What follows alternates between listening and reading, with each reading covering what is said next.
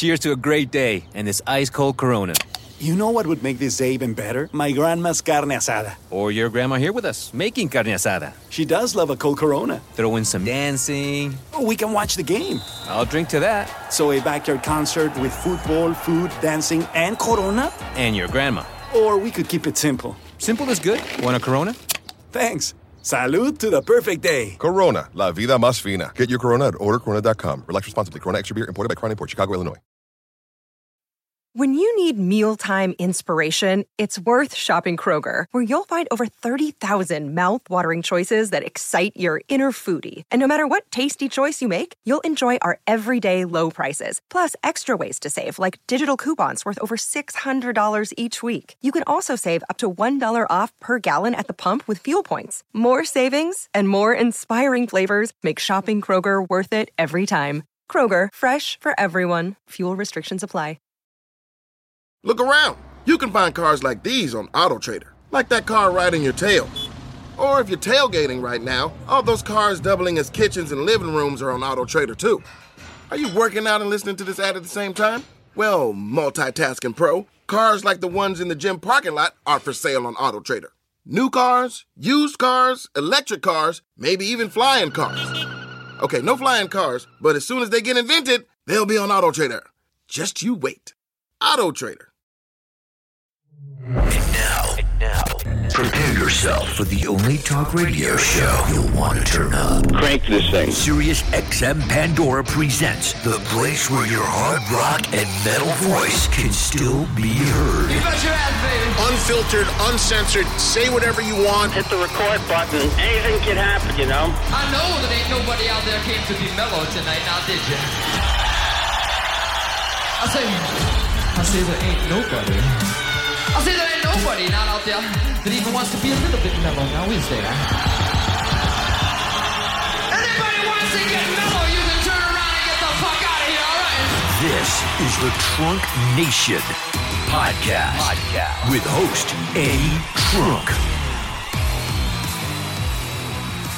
What's up, everybody? It's Eddie Trunk, and welcome to another episode of the Eddie Trunk Podcast. New every Thursday, wherever you get your podcast.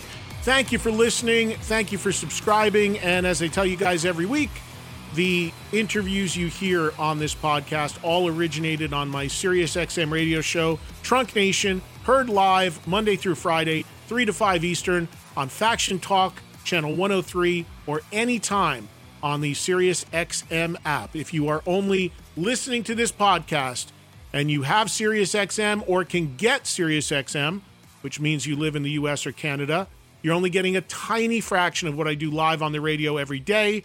Daily, I'm bringing you rock news, interviews, conversations, debates, all good stuff. Make sure you come on board and join us for the daily show. And hey, the holiday season is here. Maybe a good thing to ask for a Christmas gift. And if you want to sample SiriusXM, all you got to do is go to SiriusXM.com/Eddie Trunk. You can get 3 free months of the service, no credit card required, and you can listen to me each and every weekday on the app, on demand, or in the live window, and hear the full picture of what we do covering the world of rock with 6 shows a week. Be sure to follow me on social media at Eddie Trunk, Twitter or X, Instagram, and Facebook page for info and updates. I'm a little over a week away from celebrating my 40th year in broadcasting. Big event going down December 11th at the House of Blues in Vegas. Sammy Hagar, Michael Anthony headlining the show. It's going to be great. I'll keep you updated on the radio show and on social media, and I'll let you know if we're able to release any more tickets as we get a little bit closer. All right, this week on the podcast, 2 interviews for you. Coming up second, Joey Tempest, lead singer of the band Europe.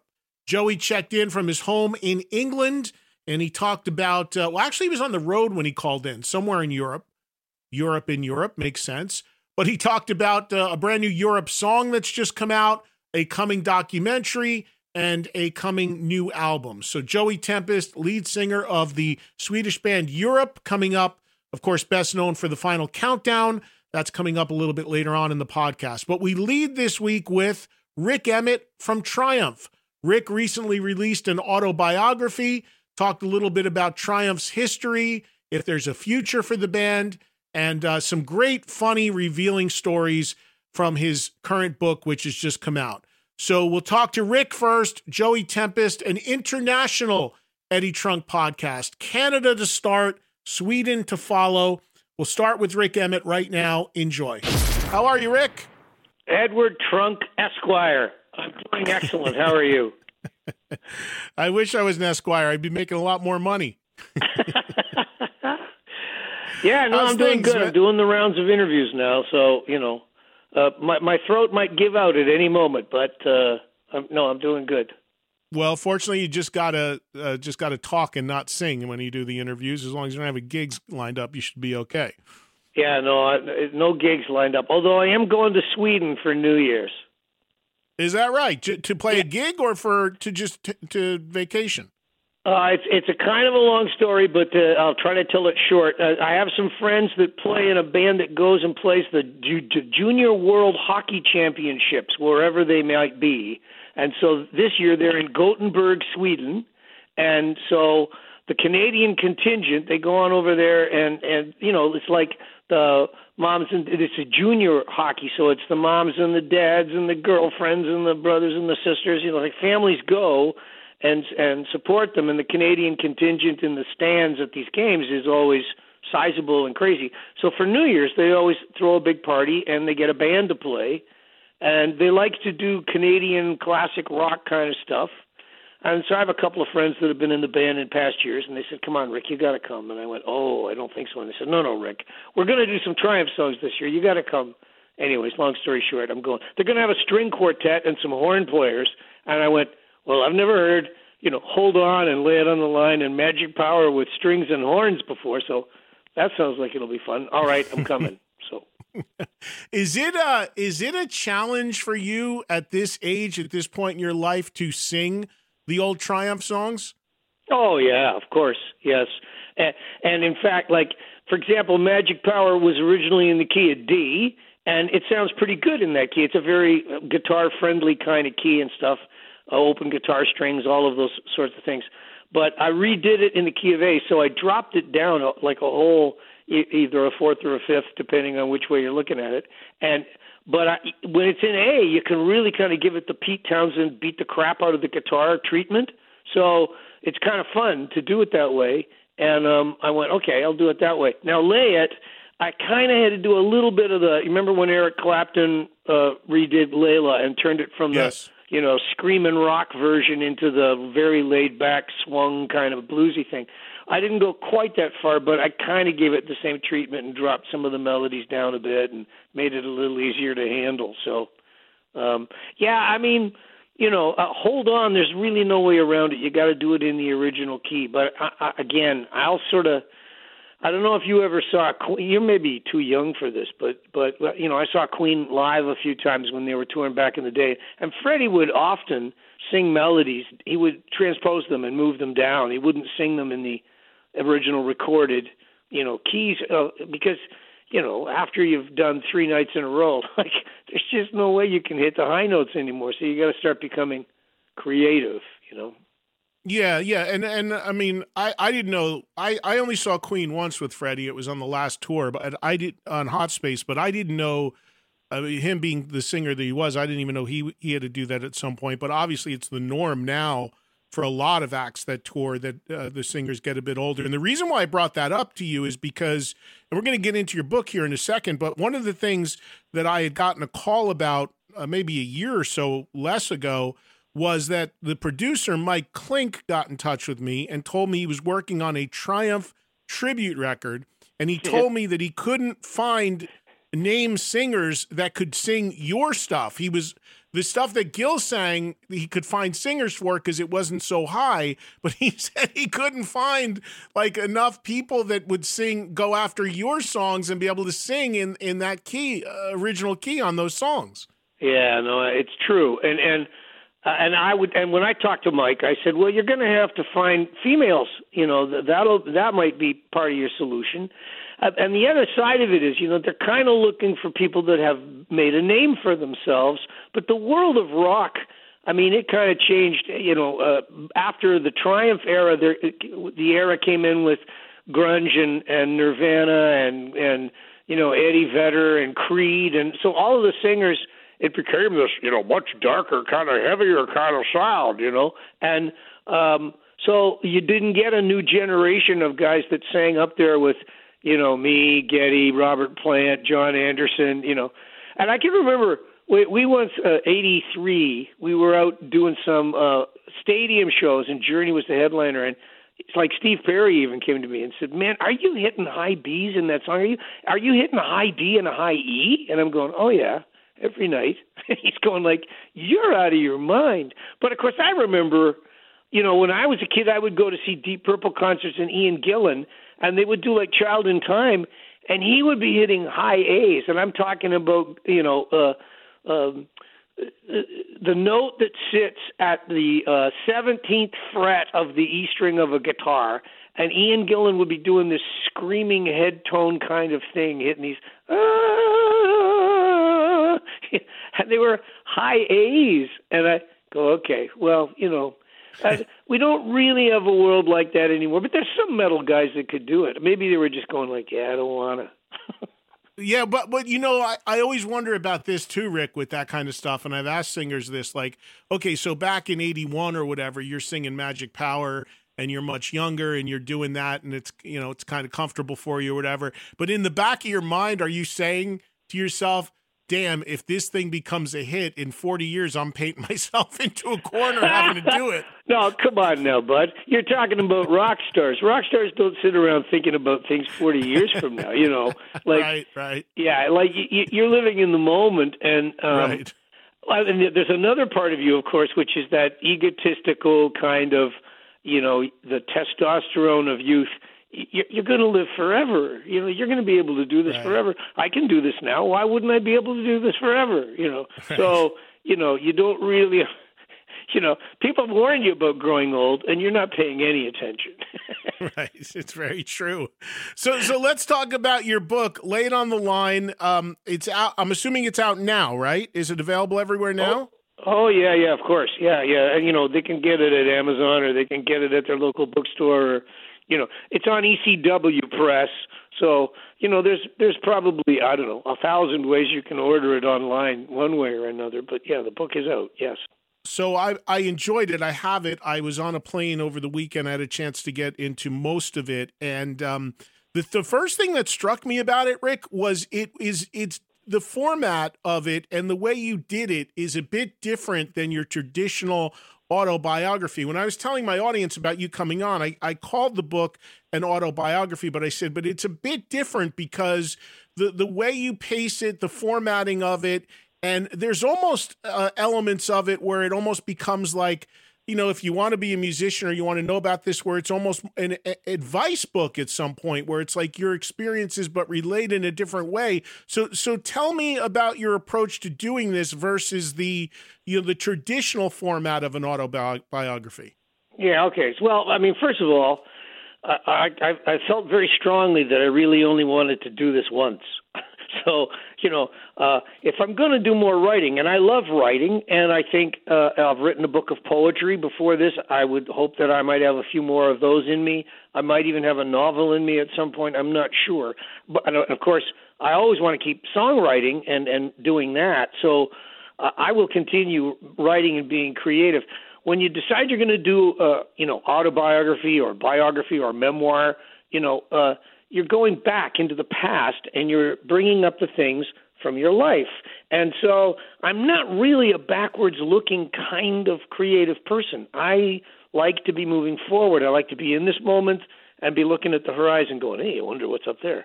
So that stuff, as I approached the book, I was thinking, okay, well, here's an example. The Triumph chapter, which is called the Triumph chapter, it's only one chapter in about 16. And as you described, there's ones that talk about being in the music business. There's ones that talk about playing guitar and how much that means to me. And those things are like being a family man, being a dad, being a husband.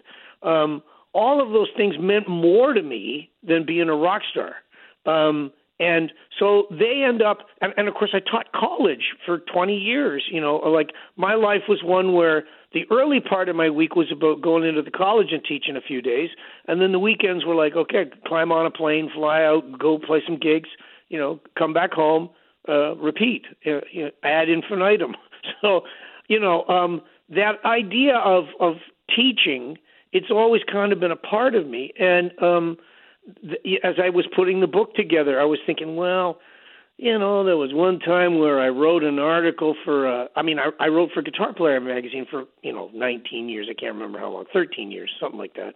I was in the band for 13. I think I wrote for the magazine for 14 or 15. I can't remember exactly. Anyhow, but I wrote an article for a retailer, music retailer here in Canada that was in their sort of yearly catalog, and it was like my top 10 hits for trying to teach musicians, if you want to have a career in the music business, this is what. And so I'd already distilled that knowledge down into a magazine article. I went, well, this should be included in some kind of chapter that's about that kind of thing, because I don't want the memoir to just be something that only has a value of, and believe me, I read a lot of memoirs and did research and stuff, and I hate the ones where the guy essentially takes his day book and goes, on Tuesday we were in Ohio, and then on Wednesday we climbed on the bus, and you go, yeah, I don't really care. It doesn't have much value to me. It doesn't really have a lot of weight, So I was looking for things that might have a little more meat on the bone, Yeah, well, no doubt, and I think it's going to be really for Triumph fans enjoy reading it, but just even if you're not the hugest Triumph fan, just your story, and also people that maybe are aspiring musicians to learn the story a little bit and learn of your experiences and how varied they are. And, one of the things I kind of took from this, Rick, is like as you laid out you getting into Triumph and how Gil and Mike came to see you and all of that, and they had already had something cooking.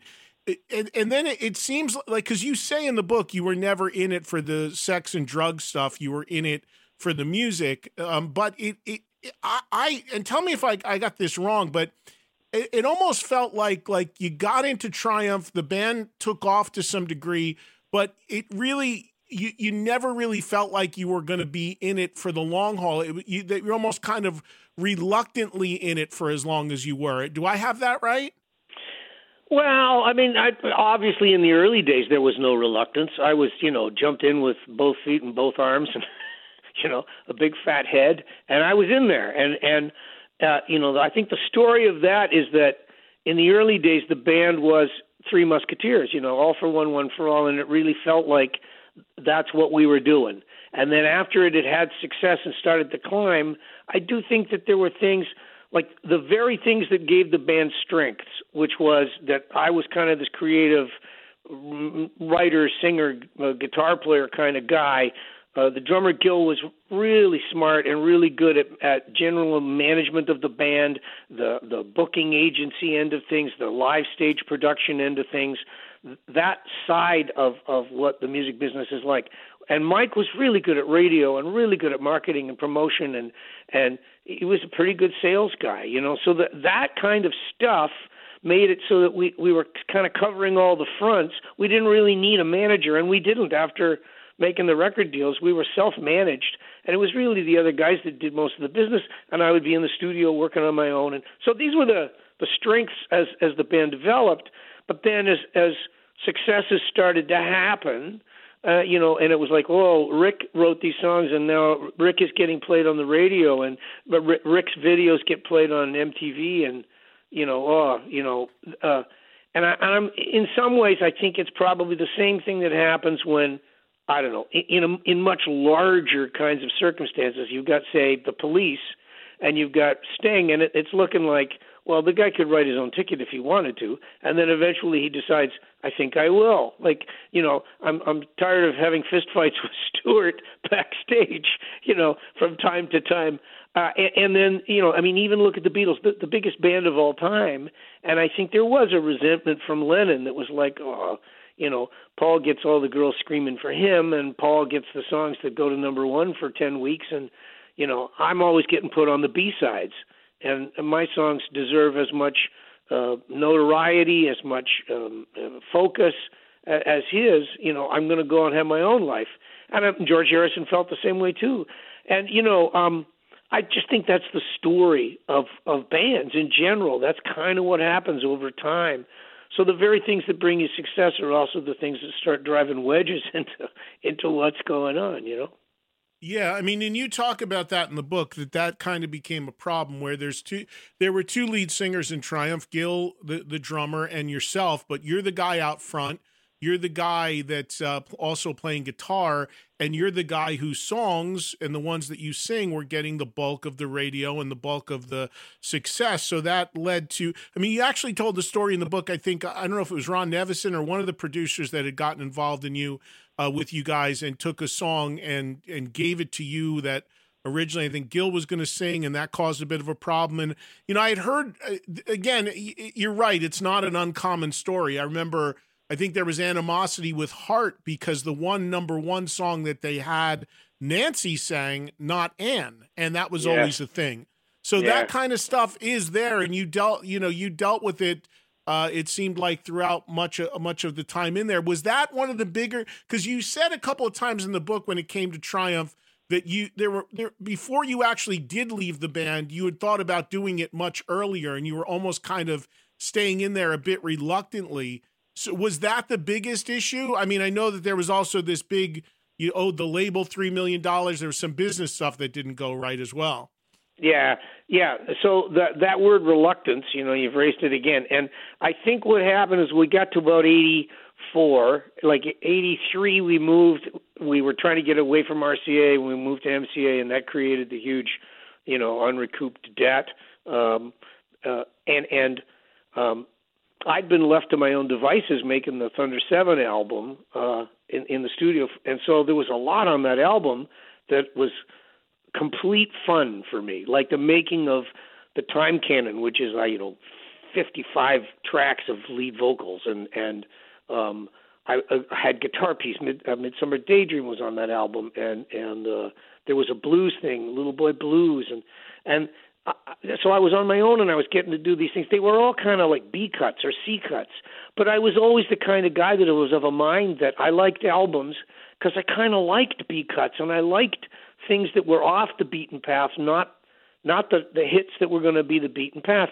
And the record business was slowly but surely, and radio too, was turning into a beaten path kind of a thing where you put on an album and there had to be, Def Leppard would have 7 songs of the 10 that could all be singles, or Bryan Adams would have 10 out of 10 that could all be, so, and those things would become huge hits. That was the Nevison thing you mentioned, the Heart album, I don't know, the year that the record company was deciding, hey, Nevison would be a great guy for the Triumph thing, was because Nevison had done the trick with Starship and done it with Heart, where they weren't even songs that were necessarily written by the band. They were written by outside writers. Nevison would bring them to the band. He would do these kinds of arrangements and productions that radio would love, and then you'd have your big hits like We Built This City and These Dreams and What About Love, the huge hits. I think they sold like 5 million albums of that Heart thing in, 1 quarter, or 1/2 of a year. And so that was what the industry was turning into. And I really, you talk about reluctance. I was kind of reluctant to be in that kind of a band, in that kind of a world, chasing that kind of a thing. I was a guy that had put Suitcase Blues on the Just a Game album, and that's more kind of the story of a big part of my career than, the writing of Somebody's Out There, which I did kind of overnight because the record company went, hey, we need a hit. We need a lead single. Can you write a lead single? I went, yeah, okay, I can write a lead single. Yeah, here. Somebody's Out There. And it was the highest charting song Triumph ever had on Billboard. But, was my heart in it? Yes, but, not all of my heart because, I wanted to be an artist. You sign a deal and the bottom line calls you a recording artist, and that's kind of what I wanted to be. I didn't want to necessarily be a pop star, never mind a rock star, and that was kind of what the business was turning into. Yeah. The other thing that struck me about the Triumph years, and then I want to hit you with a couple other things here, but the other thing that struck me about that, and it's something that I always felt too. So I think Triumph's level of success, and you'd probably agree with this, at least here in America, was different market by market, because back in those days, independent radio stations existed, and you could have people that were champions in one market, and you'd drive the band a lot more, like for you guys, Texas, in certain areas, and other areas where you didn't get radio. Now it's all consolidated. Everybody pretty much plays the same thing, but it wasn't like that back then.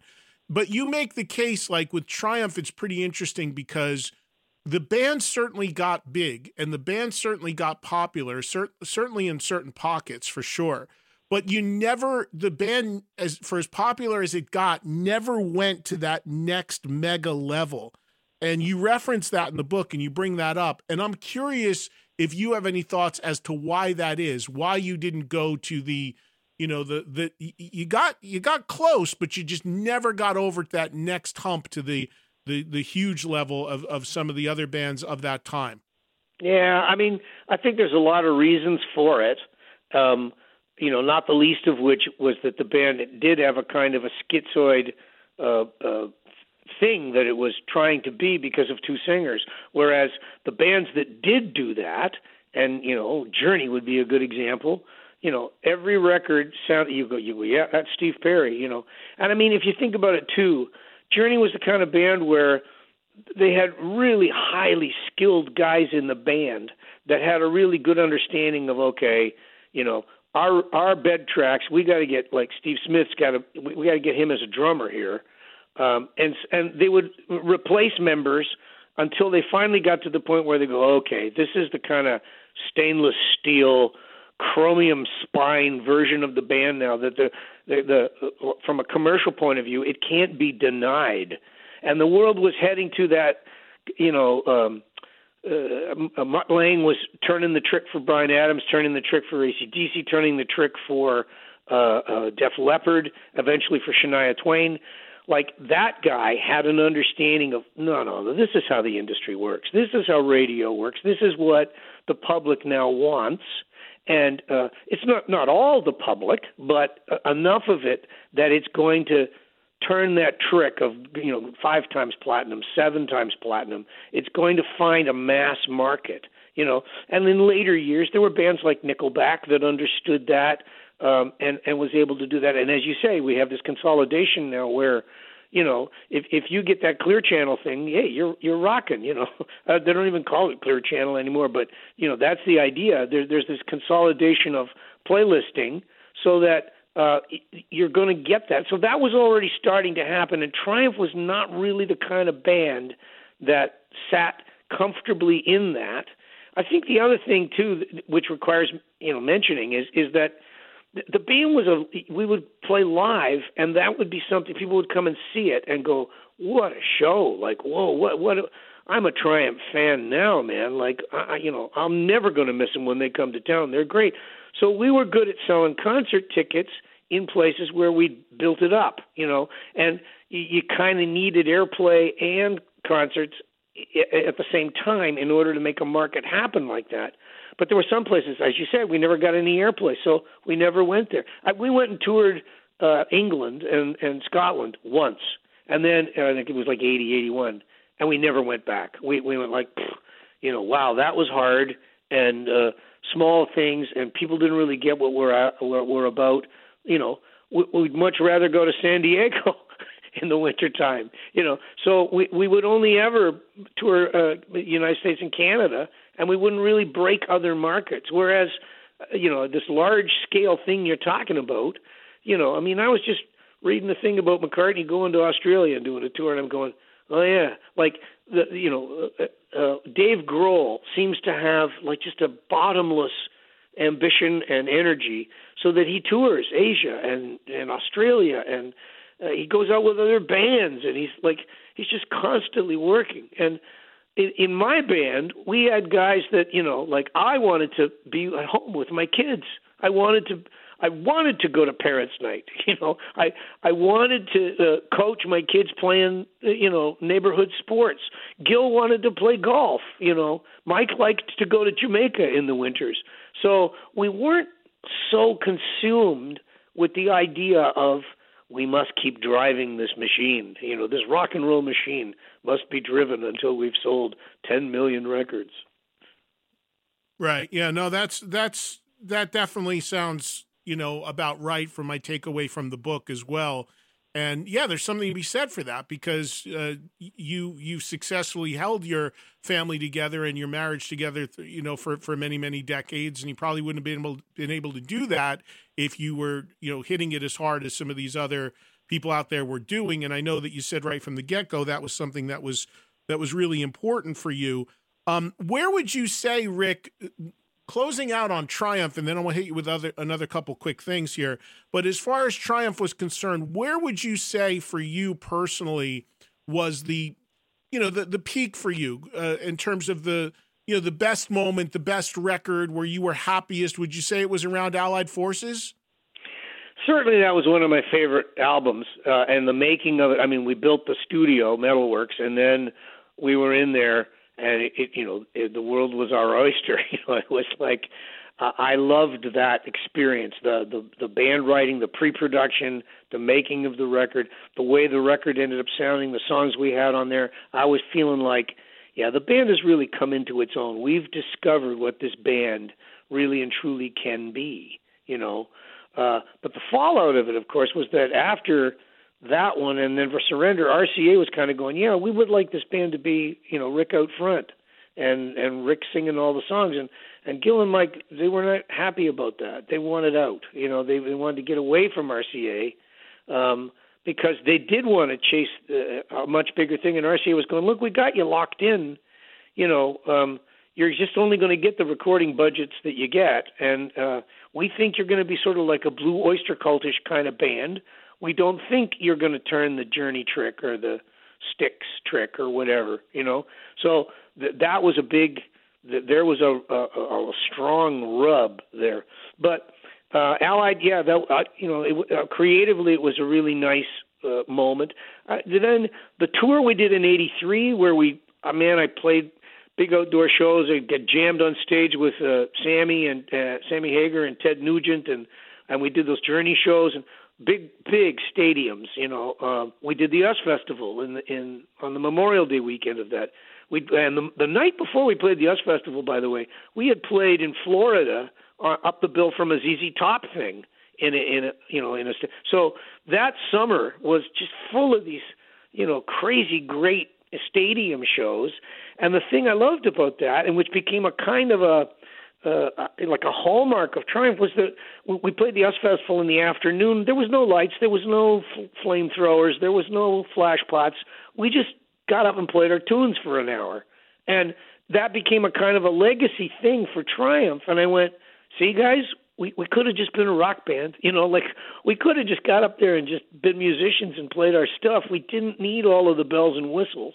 But, I think for the other guys, they really felt like, no, it's not Triumph unless it's got the bells and whistles, Now, so I would say, and I mentioned earlier, because your question is about highlights, but being left in the studio for the guys were out trying to find a new record deal and going around, and they'd been through the whole legal battle with RCA, and so I'd been left to my own devices for a long time, and so the making of Thunder 7 was kind of one where I went, hey, as a recording artist, you can really take advantage of the studio as this, and I mean, I think every artist that has a record deal does arrive at that point at some juncture in their career. But that was around 86 for me, and then, 87, 88, I could have done without it. That wasn't as much fun. There's really no highlights from there. So, yeah.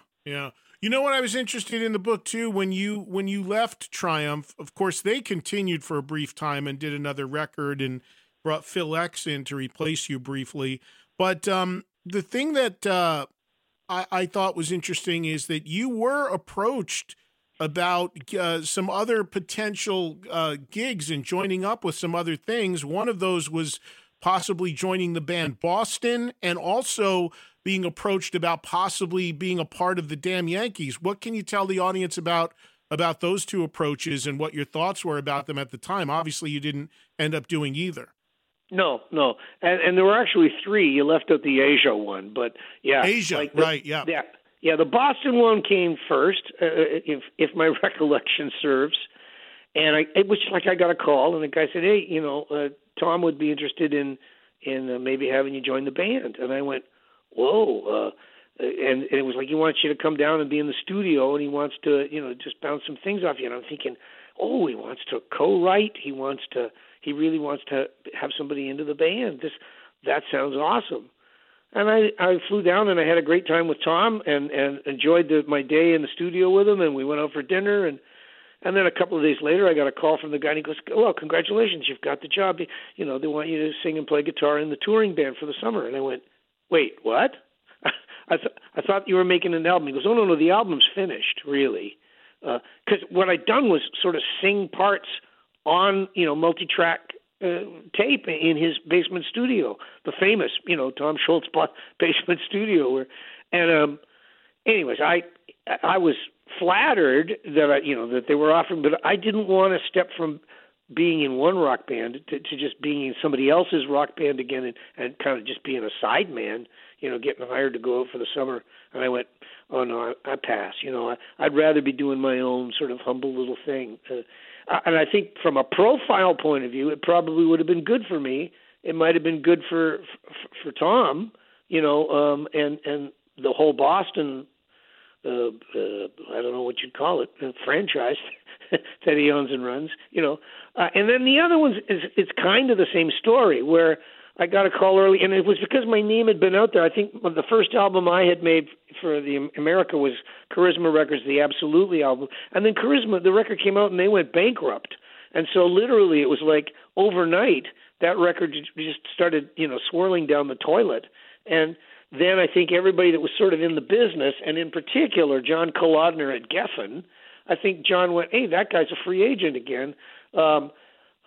So I think the conversation had maybe been Bud Prager was managing Ted, and maybe he even knew something about, I don't know, Tommy or whatever. I got a call from, I think it was Jack Blades, and he kind of pitched me about this thing that they were doing. And I went, well, Jack. And I think I'd met Jack, back in the day, Night Ranger, and we'd been on the bill on some of these big summer outdoor show things out on the West Coast. So I'd met all the guys, and I like Jack. He's tremendous energy, really cool guy, great singer, really good stage personality kind of dude. And so, anyways, he pitched me, and I went, hey, well, who you got? And he goes, well, I got Tommy Shaw and Ted Nugent. And I went, Jack, you already got more guitar than you're ever going to need. If you're in a band with Ted Nugent, I don't know how you're going to find any wiggle room there. Especially for a guy like me. I'm the kind of guy where. Plus, I mean, they ended up calling the Damn Yankees, and I'm just a Canuck. So what are they going to do? Have a crazy Canuck in with the Damn Yankees? I don't think that's going to fly. So I passed on that one. And the Asia thing, similar story. Wetton and Carl Palmer called me at different times, and it was because they were going to go out. They had a greatest hits album coming out, and they were going to have some big outdoor shows. And I think the guy that had played with them on the last couple of tours was Pat Thrall or somebody of that nature, and but he wasn't available, so they were looking for somebody. And so these fellas with very proper British accents, and they're giving me a cold in the. And I went, guys, I'm not looking to be a sideman in somebody's band. Thank you. I'm honored, but that you ask. But right. that ain't my thing. Last thing, there is a funny story in the book about your most humbling gig, which basically equates to you playing in a grocery store. Can you Can we close on you telling my audience that story? Because I thought that was funny. Yeah, the greatest gigs of all time. Yeah, so, over the years, I'd always had endorsement deals with guitar companies, and I'm not going to name any names here, but I would from time to time go out and do little mini tour things where I would be, they'd have a new product line of stuff out, and they want me to go out and be playing on some new guitars or whatever. So I was in Kingston, Ontario, and it would often be in these circumstances, the guy that runs the local music store would decide, oh, yeah, I'll have Rick Emmett come in and do a guitar seminar. That'd be fantastic. But the guy, it was summertime, and he'd bought so much product for his big sale that he was going to have in conjunction with his, weekend of seminars or whatever he was doing. The store was filled up with boxes and boxes of stuff, and so they couldn't really do it in store, but it was summertime. He goes, that's okay.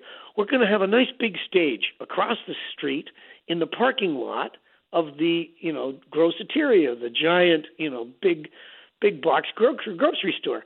And it was a nice stage. When I got there, it was a nice stage. I could see it had like a roof over it, and they had a big PA set up and everything, and everyone chairs. But it was absolutely pissing rain. It was like a complete tornado kind of day. And I'm going, well, that ain't going to happen. And the guy goes, no, don't worry. We've got, plan C. Well, there's a coffee shop in the grocery store up on the mezzanine level, and we've got a little PA set up there, and so we'll do it in there. And I'm going, well, okay. And so I go ahead and climb the stairs. Now, there's no one there. Like there's very few people in the grocery store on this, I don't know, Friday or Saturday night, whatever. I think it was probably a Saturday, because there was this incredible storm, and there was like hail. So, and it had a metal roof, so you could hear the hail banging off this metal roof, only about 10 feet above my head when I was up at the mezzanine level. And I'm sitting there now and, tuning my guitar and getting ready to do this. There's only the guy from the music store, the guy running the PA, the girl in the hairnet that sells the coffee and the donuts. And, if I turned around and looked over the railing at my back, I could look right down into the produce section, and I could see the ladies squeezing the Jaffa oranges. I'm not kidding. It was like, and meanwhile, I'm going to start playing, and there's all this thing where it's like the music is still going in the store, and then every now and then, it's like, clean up on aisle 6, clean up on aisle 6. And I'm going like, okay, could we get them to turn off their main PA just when I'm going to do my thing, And it was very, very humbling, Total Spinal Tap. Sounds total Spinal Tap. Oh, man, it was just, anyhow. And then after it was over, I had to get in my car and drive home in this monsoon, like for 3 hours in the car going, well, that was something, wasn't it? that was really, really something. Yeah, okay. Well, I'll tell you what, this is just a few of the things you can read about. I don't want to give it all away, but there's great stuff in Rick's book. Again, it's Laid on the Line, A Backstage Pass to Rockstar Adventure, Conflict and Triumph, Rick Emmett's book. It's out there now, as you just heard him say. And Rick, just in closing, what can you Triumph as a band? I mean, I know that the documentary came out and all of that, but the idea of ever playing together again is pretty much a dead issue, right? I mean, we're not going to see Triumph again live, right? I doubt it, and I mean, the problem with, you should never say never. And that sometimes things pop up where it becomes too delicious to say no. Like, me going to Sweden to play for New Year's, these things do happen. But there was recently a Walk of Fame event that occurred here in Toronto. And, I got a really lovely invitation. Did I want to come and sing a Rush song? Kim Mitchell was getting inducted, and they were going to do the song Battle Scar that, Geddy had sung, and there'd been like 2 bass guitars and 2 drummers, and they said, would you want to come in and sing the Geddy Lee part? And, oh, man, I was sorely tempted, But then I sat down and I listened to the song again after all these years, and I went, yeah, I'm not doing that. Yeah, I don't think I can cut that anymore. So you're probably right. It's probably, a dead issue, but, you never really want to say die, right? You always want to kind of keep the flame flickering. Did you get offers? Did you guys get offers off of the documentary coming out a few years ago that there was interest, or some people knock on your door off of that?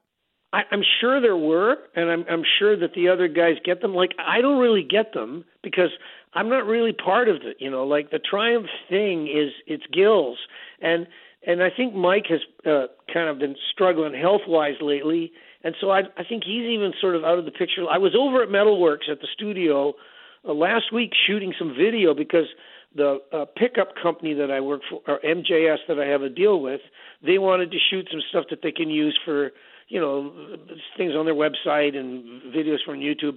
And it just so happens that I've been working up my own jazz guitar pieces on a Telecaster guitar that I got custom made with their pickups in it. And I went, I'll bring that sounds great. And so I played little excerpts from this thing called 10 Telecaster Tales, which is, the next album I'm going to make, and I've been working on the pieces and stuff. So I was there, and I got to set with Gil, and we talked, and I hadn't seen him for a long time, and it was great. We were able to catch up, but, we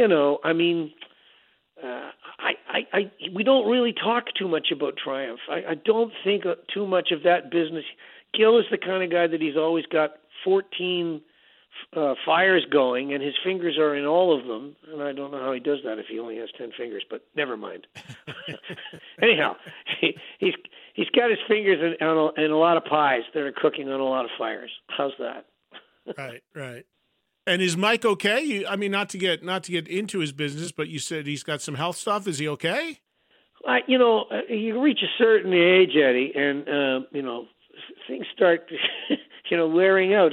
I have my own problems, but in Mike's case, I think it was more that just like bronchial stuff, and it was like a lingering cold that he was having a hard time getting rid of. So when I talked to him on the phone, and he wouldn't sound 100%. So it's hard for me to imagine him sitting in a meeting and somebody going, so we would like you to come and do, a dozen shows in the Far East. And Mike going, yeah, I'm up for that. Like Mike going, I don't think so. Right. I got you. Yeah. Well, listen, man, it's always great to talk to you, and I'm glad to hear that you're well, and congratulations on the book. Everybody check it out. It's out there now. And you got music coming as well? You got more stuff coming on your own? Yeah, that 10 Telecaster Tales. I haven't got the masters completed yet, but I've been, starting the project, and I've got everything's written.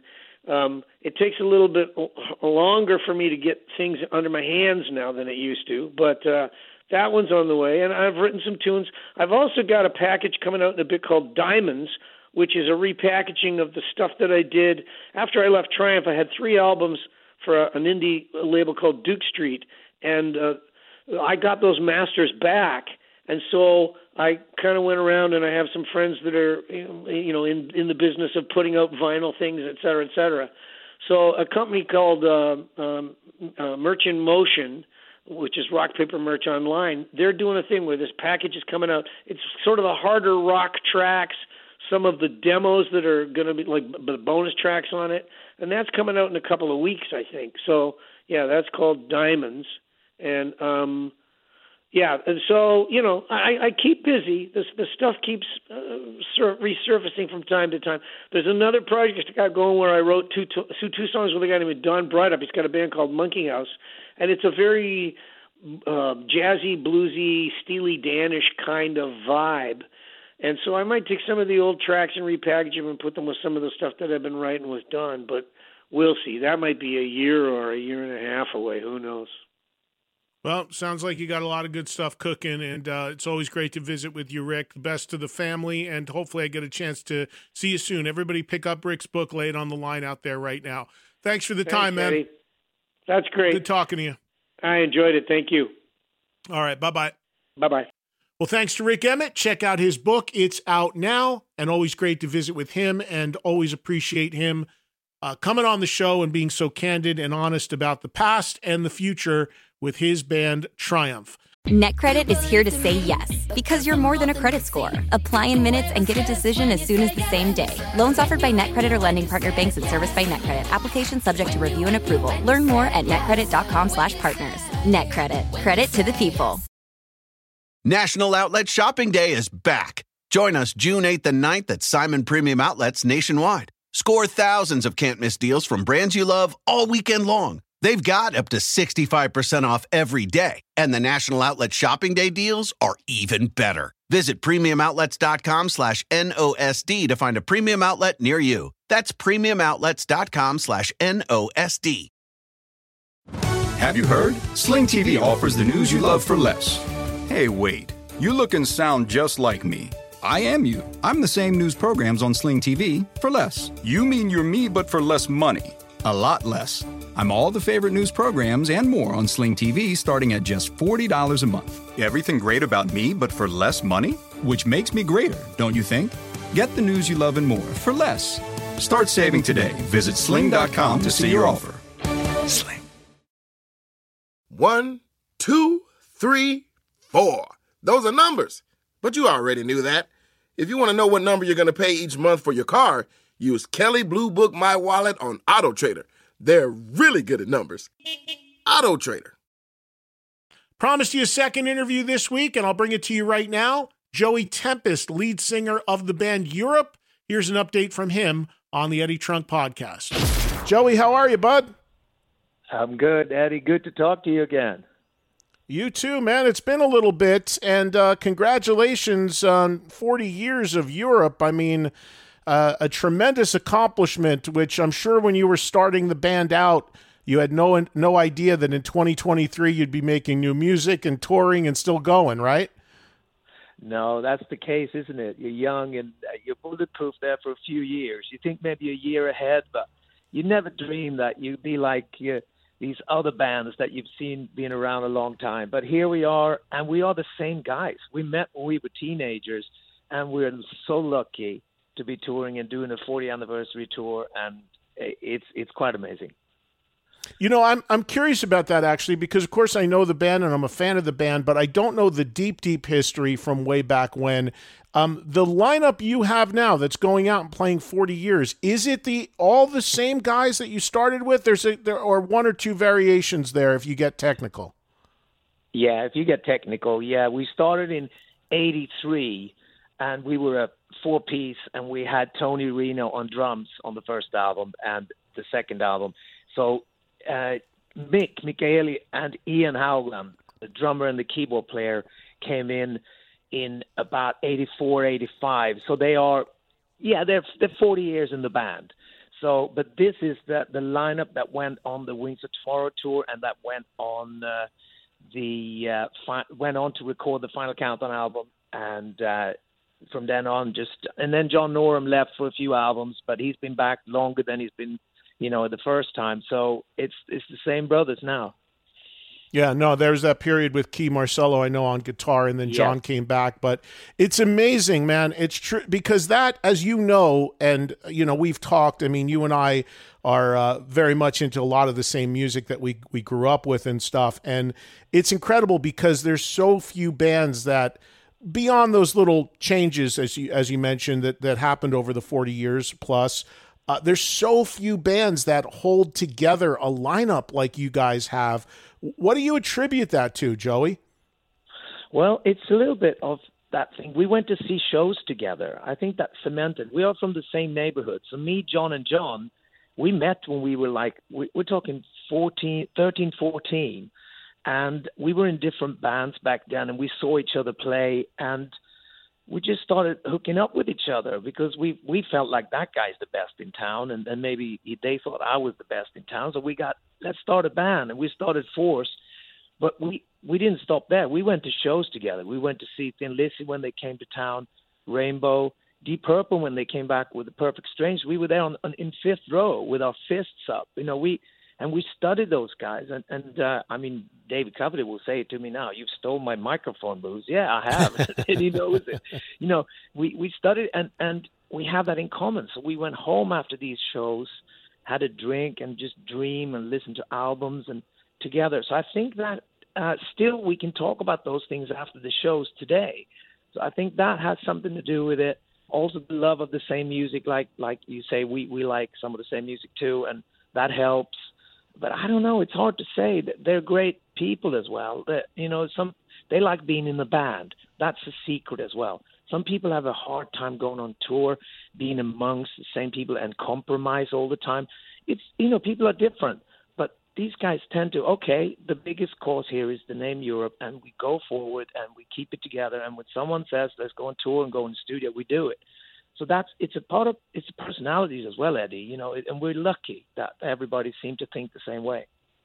Well, then that's just it, because a band is just not a musical partnership, but you spend so much time in close quarters with each other, and you've got to be able to click and be able to coexist in that way too. And we both know that there are so many acts out there, and I know many of them, where the guys in the band are in separate quarters and they won't even stay in the same hotel in the same city when they're on tour. So there's a lot of that out there. So you've got to, I would imagine it's such a better working situation when you can connect with bandmates for decades on a personal level and a friendship level, as well as a musical level. That would really be the ultimate situation. It sounds like that's been the case for Europe. Yes, it has. And now, if we have an argument now, we try to head it on and talk about it, because that's also a problem. A younger band could be a small thing even, Eddie, and then that becomes huge because you have the ego and you're younger, and it just blows out of proportion. And one guy just takes off. And then it's gone too far and you can't bring it back. But now, if something would happen now between me and John or anybody else, we would let's talk about this now, because we don't want this to become a thing. So you learn as well, and that comes with feeling appreciative of this situation and feeling lucky that we have this job. So we don't want to rock the boat now. It's too late for that. Yeah, no doubt. John, I mean, Joey, I'm curious, when you were coming up in Sweden, I mean, you mentioned a couple bands that I love and many others do in Purple and Lizzie.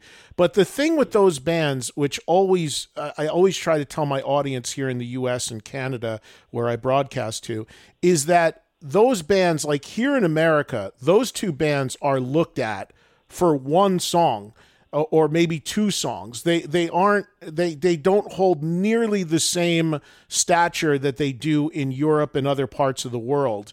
And I've said this to my audience so many times. If you talk to people who are from Europe, they will tell you what a band like Deep Purple or Thin Lizzy means to them. It's way more than The Boys Are Back in Town and Smoke on the Water.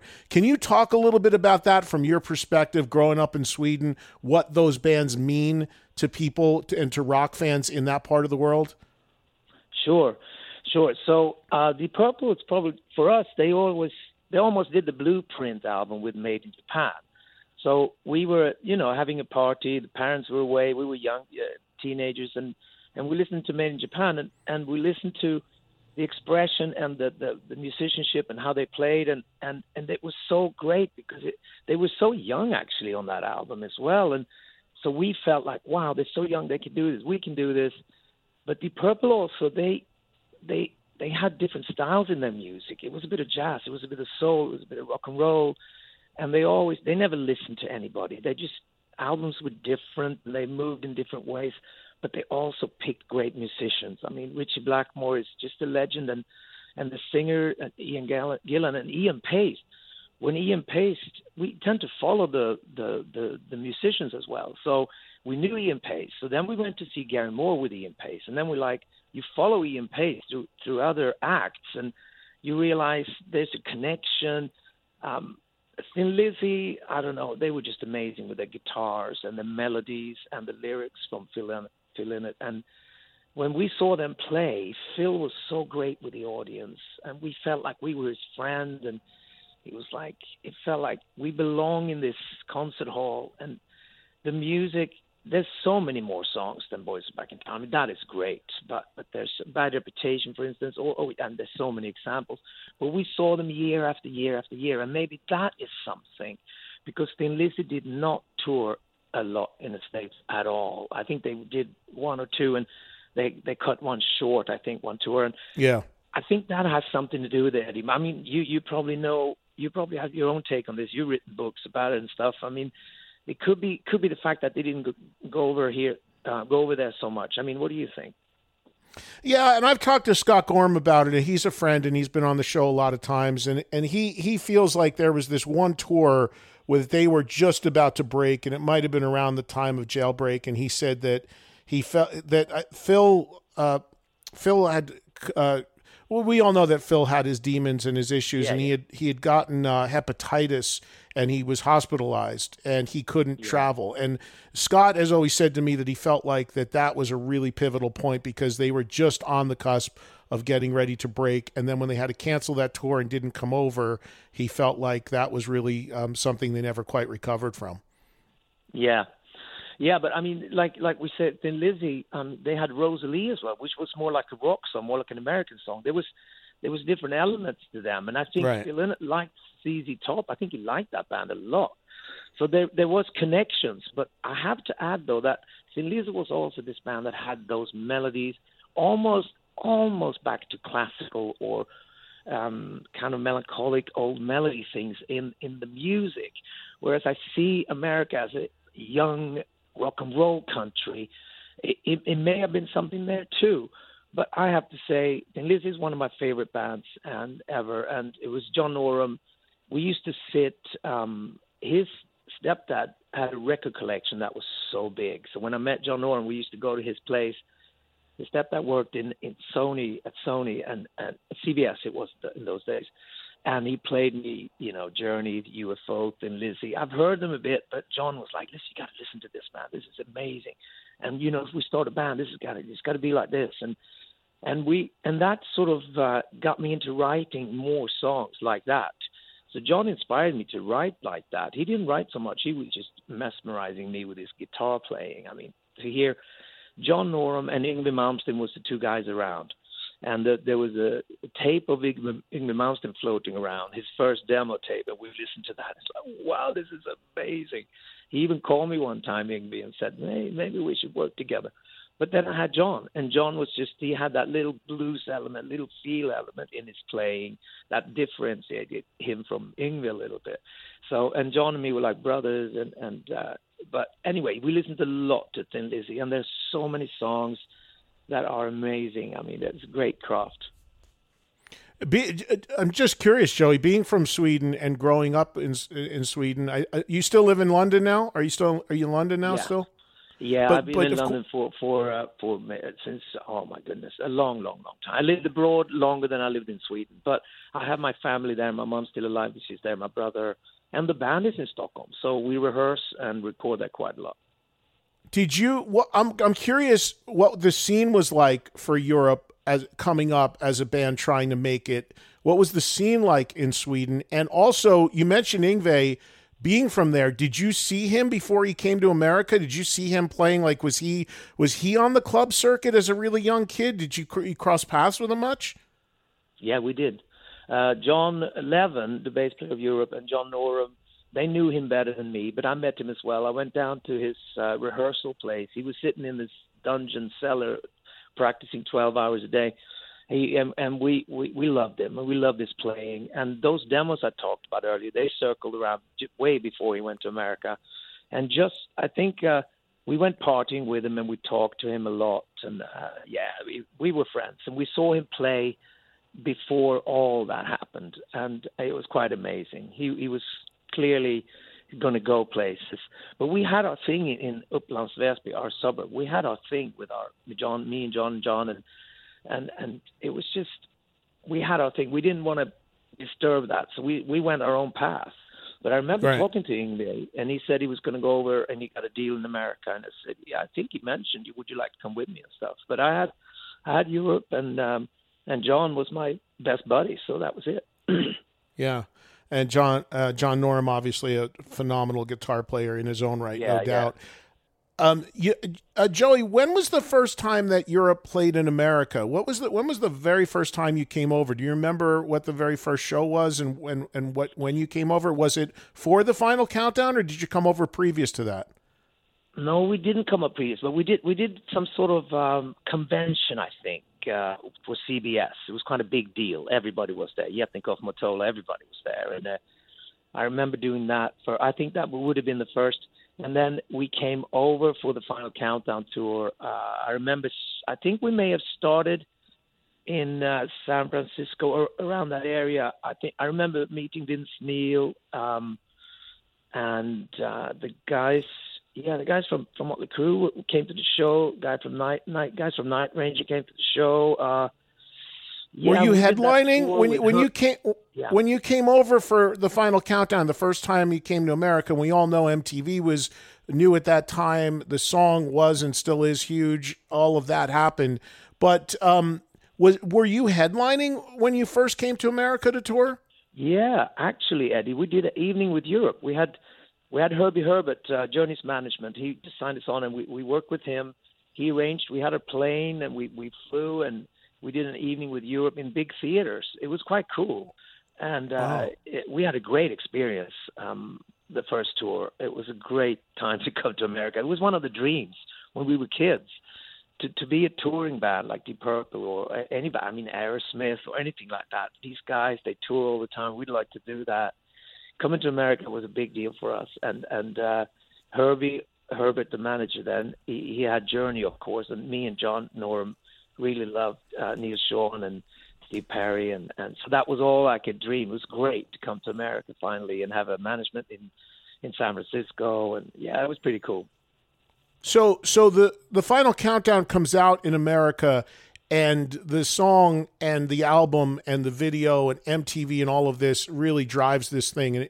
And that, so I imagine that was the catalyst as to why you were able to come to the U.S. for the first time and be able to make your first American tour be a headlining tour. So it was probably, after all that stuff hit, were you were aware, obviously, that the song connected here and connected around the world, but were you aware of this thing that we had here called MTV that was driving everything? Yeah, I got to know it through the office, the BlackRock CBS office in New York. And they expect, because the MTV office, it wasn't that far away. They brought us over there one day. There was like, check out, this is MTV. And they'd love for you to make great videos and big videos. That era was kind of, it was a cool thing. It was a new thing. But just to backtrack a little bit with CBS, yeah, we had some success. We were number one over in Holland, where everything usually started over here. And Final Countdown started to go up in the charts, the album and the song. And we were signed to America, but it happened in Europe first. That's the whole thing. But then America realized, hang on a second, these are our signing, and they're number one everywhere in Europe. Let's do this. And then they pushed the button at CBS, and that's, come over here, let's do this. The thing is, they started it by introducing Kevin Elson as a producer, Journey's producer, and signed me. I went to New York first time. I was 21 years old. Went up to the office to meet them all, Tommy Mottola, everybody. I was just a little kid. And we played I think we played Scream of Anger, maybe from Wings, and Stormwind, Dreamer, Open Your Heart, those songs. And they really liked it. And they're like, oh, these guys are interesting. Because Bon Jovi's just been signed, obviously, with another label. And I think they were looking for something similar. So they signed us, but they didn't really work it. So Europe happened first, and then we came over. Yeah, and you mentioned Bon Jovi. I don't know if you're aware of that, but when you first came on the scene, when Europe first came on the scene here in America, there were a lot of comparisons between the two bands, because because people said you resembled him and the way you looked and everything like that. It was that era of the videos and the certain good looking front guys and all that sort of stuff. So there was a lot of comparison to that, but you guys very much overcame that, I think, because as much as I like Bon Jovi and know Bon Jovi, I always, I think it was an easy comparison to maybe make visually, but if you really listen to the record, I think you guys were coming from a little bit of a different place. Yeah, it was different, even though possibly I think John likes Thin Lizzy as well. I think there were some connections there, but it was slightly different musically. We met them a few times over the years, great guys, but it was more the magazines over here. They were crazy. They were pinning me and John up next to each other and stuff. It was crazy over here. Is that right? Yeah. Did you win any of those battles, Joey? No, when I met John, it was fine. Well, the first time we met was actually Top of the Pops, one of the biggest shows in the 80s in the UK. If you were number one at Top of the Pops, that was it. That was crazy big. And we were number one once. And maybe some other times, I don't remember. But we were number one with the Final Countdown. And Living on a Prayer, I think, was number 7. And they came into the studio and they were like, "Oh, who are you guys? What's going on?" And that was the first time we met. But since then, we met many times. We're all cool. And I think they've done, I mean, what would the planet be without bands like those guys, you know? Bon Jovi, definitely. No doubt. I mean, it's great. It's great. Yeah, no doubt. Well, it's great that you're still going. It's great that Europe is still going. It's great that it's still the key guys, the guys we all know and love. And the thing, you know, just bringing this full circle here, the thing that I most love about what you're doing is that your recent records, some of these bands we talk about obviously didn't stand the test of time. They didn't last. There's been a ton of lineup changes. Maybe some of the members just can't do it anymore, whatever the case may be. Some of them don't even bother to make new music. In the case of Europe, as you know, I love some of your recent albums. War of Kings was a recent favorite of mine. It's just an incredible record. So you guys have really just continued to pump out some great stuff. And now I know we have this brand new song, Hold Your Head Up, which came out just a few days ago along with a music video. So tell us about this new song, and is this going to lead to an eventual new Europe album? Thank you, Eddie. Yeah, we took a new start, didn't we, 2004, and we've done 6 new albums since we started again. We're touring and we're having a blast. We went into the studio, about a few months ago and recorded 1 new song, and over the pandemic there was some extra time. I managed to get some really good ideas down, and everybody loved this idea. So we hooked up with Ghost producer Claes Orland, and we managed to record this in between shows, and it turned out really, really good. And it's just come out. And it feels kind of fresh. And, we like to stay fresh and try to be innovative and have fun with it, you know. Well, yeah. And do you plan to make a full record, or did you just do this as a test maybe with the producer? Yeah, no, we wanted to check out Claes, obviously. Whether we're going to work with him or not, we're discussing. But, yes, we are throwing ideas around. We have some great ideas. And, yes, we will make a new album. But this was something we wanted to have out now because we have a documentary coming out as well from the suburbs of Stockholm out to the world. We found some old VHS tapes from, I think some of it's from San Francisco as well when we record the Final Countdown in the studio with Kevin and the hotel rooms in Japan when we were like very young and backstage from 83, 84. And we managed to put this documentary together with people like from Ghost are in it, Benny Andersson from ABBA's in it, talking, and we're just honored that people wanted to take part of this documentary. It's coming out beginning of next year, and so we wanted this song to be part of that documentary. That was also part of the plan, and this 40th anniversary tour we're doing. Yeah, it's just we were lucky getting this song together because it seems like it has some legs, so we're happy. Yeah, no, so it sounds like the song is more of a catalyst or a marker for the 40th anniversary, the touring that you're doing now, and the coming documentary, and then you'll revisit what you want to do as far as a full record at some point. Is that right?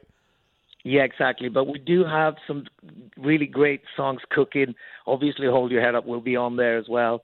So yeah, we're right now in the middle of touring, and then at the beginning of next year we'll be in the studio again, and doing some new ones.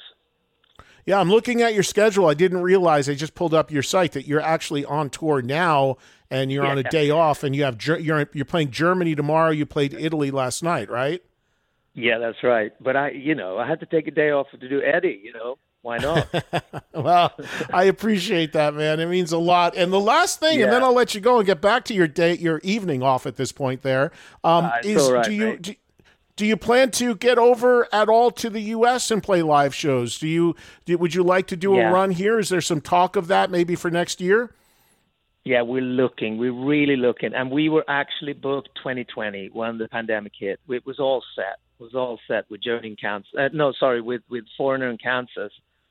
And it was a huge tour planned, and then it all fell apart, and it didn't happen again. So we're looking to get something like that. Maybe go with some other bands and have a fun again in America. That would be great. And yes, we are looking. So let's hope something comes together.